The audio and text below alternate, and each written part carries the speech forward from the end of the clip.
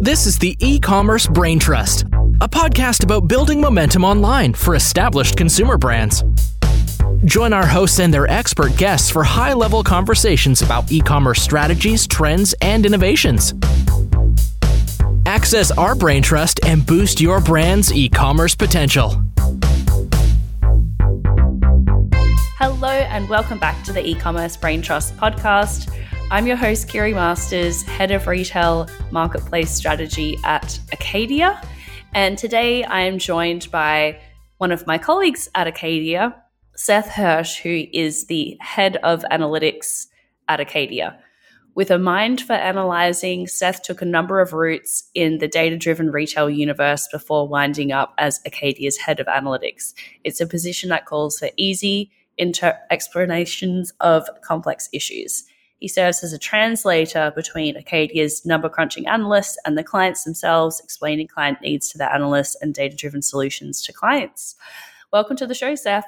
Thanks, Kiri. I'm glad to be here. Thanks for having me. Yeah, it's great to do this podcast with you. We've collaborated quite a little bit in recent months talking about Amazon Marketing Cloud, which our two teams are uniquely sort of colliding on, the analytics and the Amazon piece. So excited to delve into a completely different topic with you. Yeah, absolutely. I've loved getting to learn more about the AMC side and happy to share more about some of the other types of analytics work that we do. Yeah, so this episode and next episode, we're going to do a two-parter talking about CDPs, or customer data platforms, something that you have a lot of experience with, something that you work with retailers and brands on at Acadia. So it's going to be a two-parter. Let's start with what a CDP is and, what is the benefit or the promise to brands of implementing a CDP? Yeah, that's great. As you mentioned, CDP stands for Customer Data Platform. And really, I think the best way to think about it is a centralized location with all of your first-party customer data that you might have. Brands that have transactional information or loyalty programs or engagement that their customers have within email or their website. And the promise is really that a CDP is going to give a brand this one single view that's perfect across all channels and a neat and tidy way to see the journey that someone goes through from interest in a product or a brand all the way through to conversion and loyalty. And I think what we'll talk more about today is that promise is maybe sometimes a little bit more than the companies that sell these things have the ability to bite off, but there's also a tremendous value in anyone approaching the idea of gathering their first-party data in one central place as well. Yeah, great teaser there. Just out of interest, approximately when did CDPs sort of first spring up and become an accessible option for more retailers? Yeah, I'd say that they've been rebranded as a CDP in the last maybe 7 years, but really anybody who's been storing first-party customer data all the way back to like the original term would have been like database marketing, where people were building databases to support their marketing initiatives. And that's been going on for at least 20 years. So definitely something that's been around as a practice, but maybe more as a SaaS solution over the last 7 years or so. Gotcha. So is this even as a SaaS solution and not necessarily something that you would build your own system for? What kind of companies benefit from this? Is this really just suited to very large enterprise companies? There are technologies out there for any size company. There's companies that are small direct-to-consumer brands that maybe just have a Shopify presence, all the way up to 1,000 location brick and mortar retailers that have millions of customers. And so there are definitely solutions out there that are aimed at all different shapes and sizes, as well as other industries. So there's one client that we work with is in the warranty space, and they care a lot about how people go from researching and becoming a lead for their service all the way through to conversion and retention. So it's in all industries and all different sizes. There's different solutions out there. So is that sort of, when you're speaking with brands, are you sort of fighting a bit of a misconception there that a CDP is just for an enterprise retailer or an enterprise brand? I think some people definitely come to it with that frame of mind. And really, the challenge is that whether you have 10,000 customers or 10 million customers, using your first party data is extremely important. And I think a lot of people go from, I had a business that I only had 300 customers and I was shipping their products directly myself, to 10,000 where you can't do that anymore. And anytime you reach that point where you can't physically communicate with all your customers, then you have to start relying on technology to help you do it more efficiently. And that's where things like a CDP come into play. That's a really interesting point. I just want to underscore that anytime you can't physically communicate with any of your customers individually anymore, and you mentioned a client in the warranty space, it might be helpful to talk through a few examples of how retailers or brands are using CDPs, whether from your own direct experience with working with clients or great case studies that you've heard of. Could we talk through the warranty one? Could we talk through a loyalty one a little bit, just to give a flavor of exactly what does it mean when you say communicating directly with each customer? Yeah, that's great. I think in the warranty space, I mean, it's a considered purchase. It's something that somebody's going to spend some time really figuring out, is this the right solution for me? They might compare to competitors and see what the price differences are, or how the benefits of one plan versus another compare to one another. And in doing that, in theory, they're going to be browsing pretty deep within a brand's website. They're going to be reading up on pricing, and they're going to be visiting important pages throughout the web experience before they ultimately convert. And they might do that over the course of 3 or 4 visits to the website as they're going through that research process. And the benefit of a CDP is the ability to stitch together the different touch points that a customer has with the brand. So maybe they browse the website, look at a few things, and then maybe they call. And so they've moved from the digital space to a physical or a real world phone call. And in doing that, there's not a lot of great ways to connect that data anymore. And so a CDP offers the ability to help a brand start to stitch together what happened in that digital interaction to the phone call that was made. And then maybe they even come back to the website to ultimately convert. And so for the warranty company, just the ability to start to look at what's happening across these different channels, and then how they can then start to use what they know about where someone is in the purchase funnel to deliver relevant messages. So CDPs also include not only the tracking component of where somebody is in the journey, but also how to send them an email or an SMS message, or any ability to distribute that data to Facebook so that ads can be delivered to that individual, being able to use that data to deliver relevant messages to where the customer is in their journey at that point in time. That's a great example. That really helps me at least understand how this works. Thank you for explaining that. Yeah, do you have any other examples that can help bring the CDP opportunity to life for listeners? Yeah, one of our clients is a direct consumer e-commerce company in the luxury space. They sell high-end luxury goods. And for them, again, it's something where they have people that might take multiple visits to ultimately convert, and they're going to research and they're going to buy the right product when they're making such a considered purchase. And so they want to know, what items did someone browse, and to be able to deliver messages about products like that one in all channels that someone might be interacting with. So if you want to help that person convert, we might want to have ads going in Facebook. And if somebody searches for similar terms in Google, we want them to find us first, and to be able to make sure that when we have information about a customer and where they are in the journey, that it can go to absolutely every platform that a brand might use. So we have clients like this one that they push data to their DSP so that they can use it for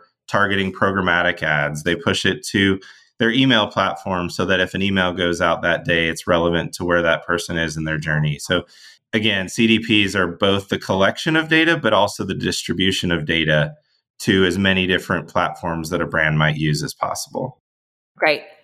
So this sort of, I guess, the business questions that a CDP can answer is, who is shopping? What does that activity look like? What does an ideal path to purchase look like? what kind of messages can we show in advertising and emails? Any other sort of major business questions that CDPs help to answer? Really, it's about getting as close to one-to-one in our communications as possible. That being, like you said, both the messaging side of what can we say to be relevant to this individual, and then the ability to have that data be present in our channels that we're executing in. So this all sounds great. What's the catch? Why doesn't everyone have a CDP? Yeah, that's a prevalent question. The thing that's really been the large disruptor here in the last couple of years is privacy changes, especially as we're talking about the digital aspect of this data. So somebody's browsing my website. A lot of these CDPs were built around, we can help you capture all the engagement on your website and then tie it to data that you might have from other channels, like a brick and mortar store or calling on a phone. And the challenge with privacy now is cookies are going away. They're already away in about 40% of the internet. We also have iOS 14, which changed things dramatically from a mobile data capture standpoint. And so now we have it where these technologies were built on cookies and being able to track identifiers that are no longer available. And so a lot of people are still spending tens, if not hundreds of thousands of dollars on really expensive tools, the high end of the market, and they're not delivering on the promise anymore of being able to resolve someone's identity between different channels and different devices. And so we have one particular client that implemented a CDP that they were spending good money on. And what they ended up finding is that they tested it on themselves. So they browsed a number of different times where they could find it. And they ended up finding that they themselves were about 20 different users on the website. And so it's been really challenging for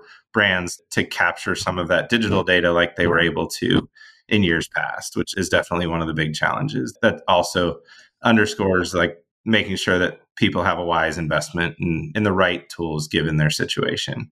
Just to dig into that example, just so I understand. So they sort of went to their own, let's assume like e-commerce site and displayed some sort of behavior and checked out. And then later when the client was looking back at their CDP data, they saw themselves, but you said that they themselves were 20 different users. What does that mean? Yeah. So again, if the promise of this is that you can have all of my engagement tied to my customer record so that you can use it for execution purposes and those sending the right message to me at the right time.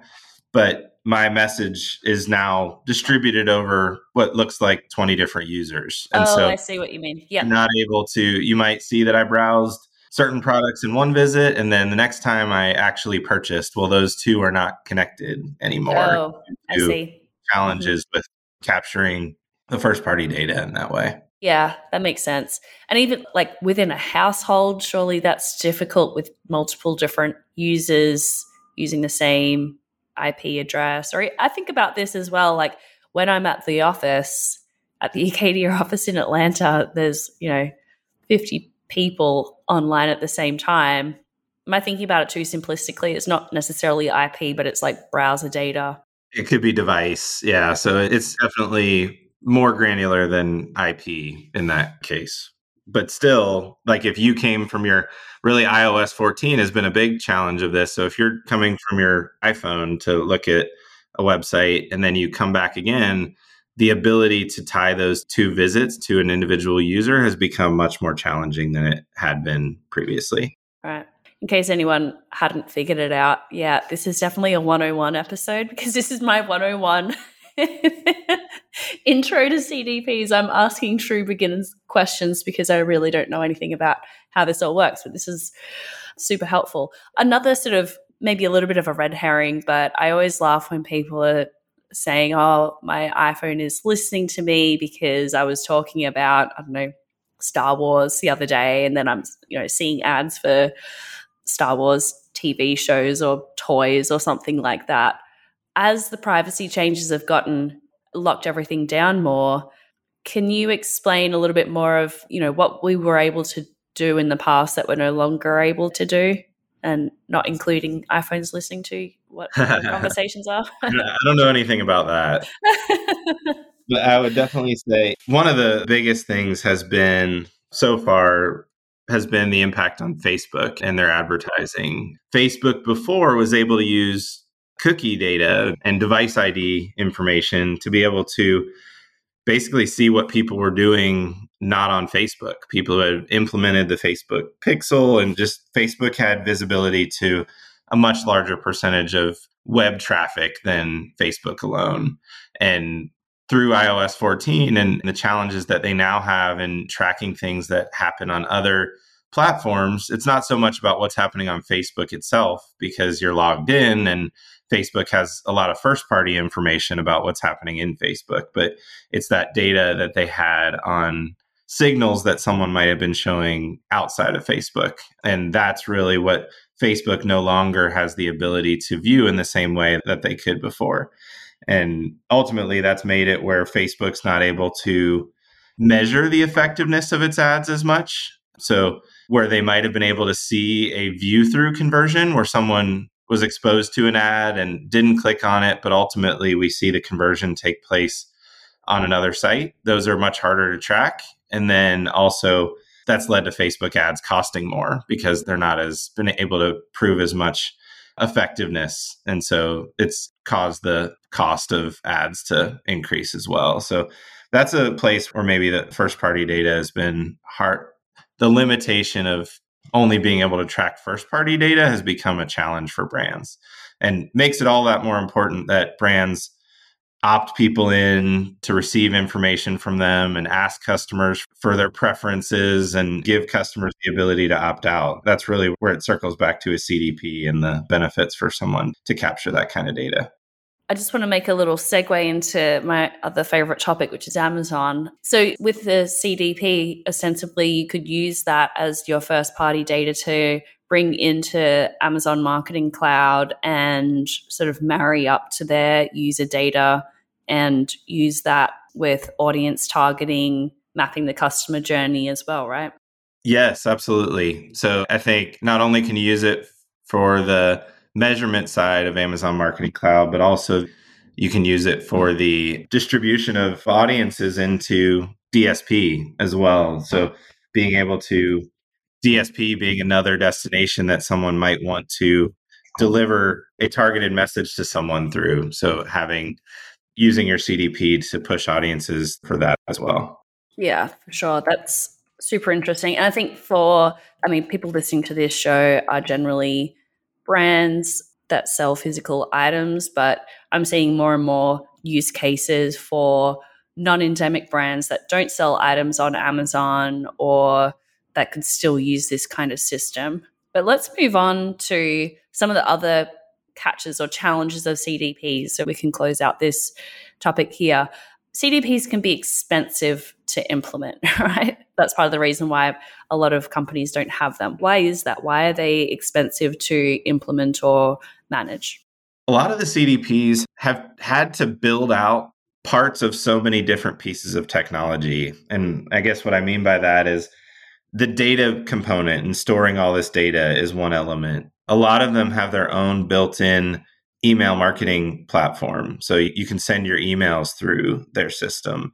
They have to build the mechanism to capture data from a website and ingest it. They have to stitch all that together. So really the promise was that you got one place to do all these things, but it's expensive to build all that technology. And it's also, you're essentially bought into that one company's version of all of those solutions. So you're not buying one thing. Chances are you're buying 3 or 4 things, or maybe even more.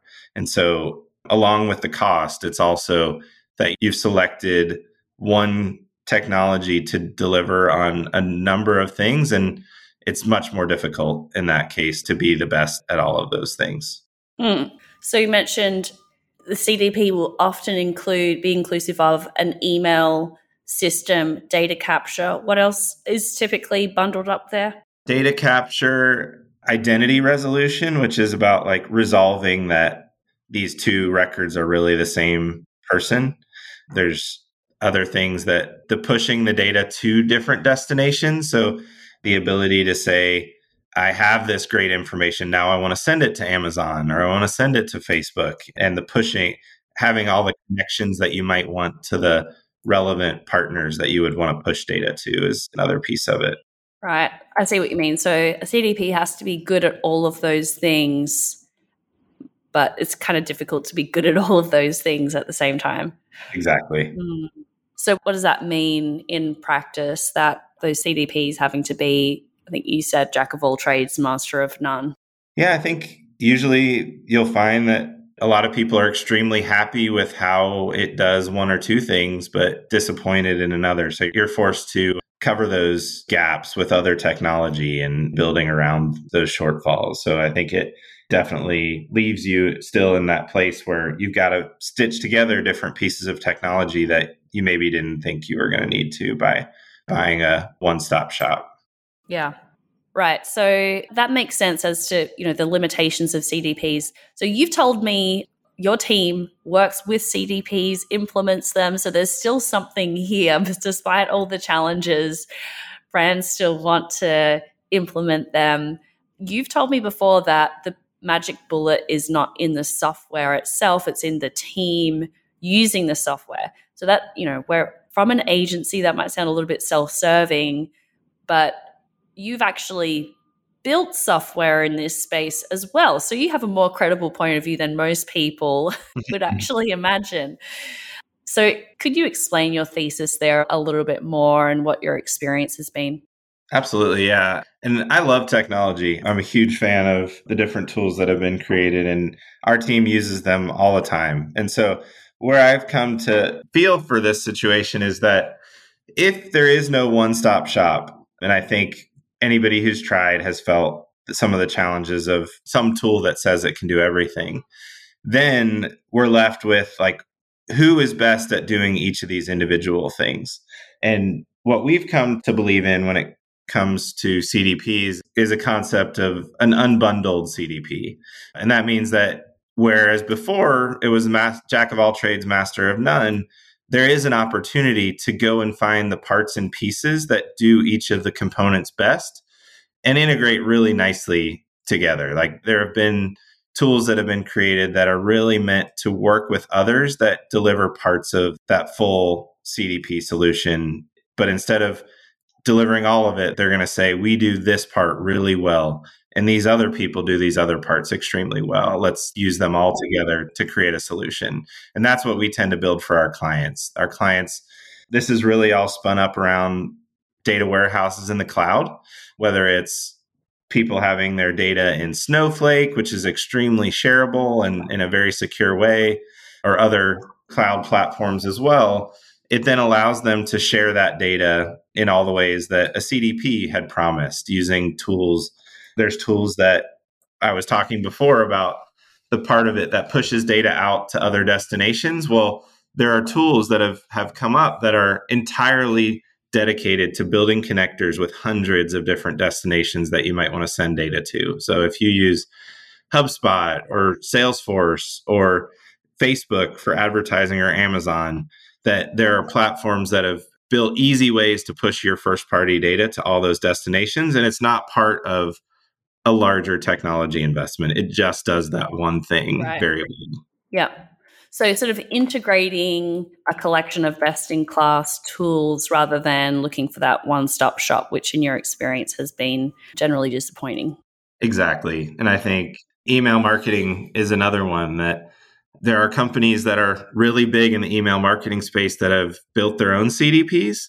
But then there's companies that are amazing at just the email portion of it that can connect nicely to data in Salesforce or to deliver data back to Salesforce after an engagement happens in an email platform. And that really is, again, back to the promise of one place with all your data. Well, it doesn't necessarily need to be the same person that's sending your emails or pushing your data to Facebook. Doing all of those things is challenging. That makes a lot of sense. So this has been a great 101 intro to CDPs. In our next conversation, Seth, we're going to go a little bit deeper into when it sort of makes sense for a company to invest in this kind of setup, what common structures you see in place and the pros and cons of those, some more examples, how you sort of stitch everything together. So if you've listened this far, I'm guessing you're interested in getting into the weeds a little bit more. We'll be getting into the weeds in part 2 of this conversation. Thanks for joining me, Seth. Absolutely. Looking forward to the next time.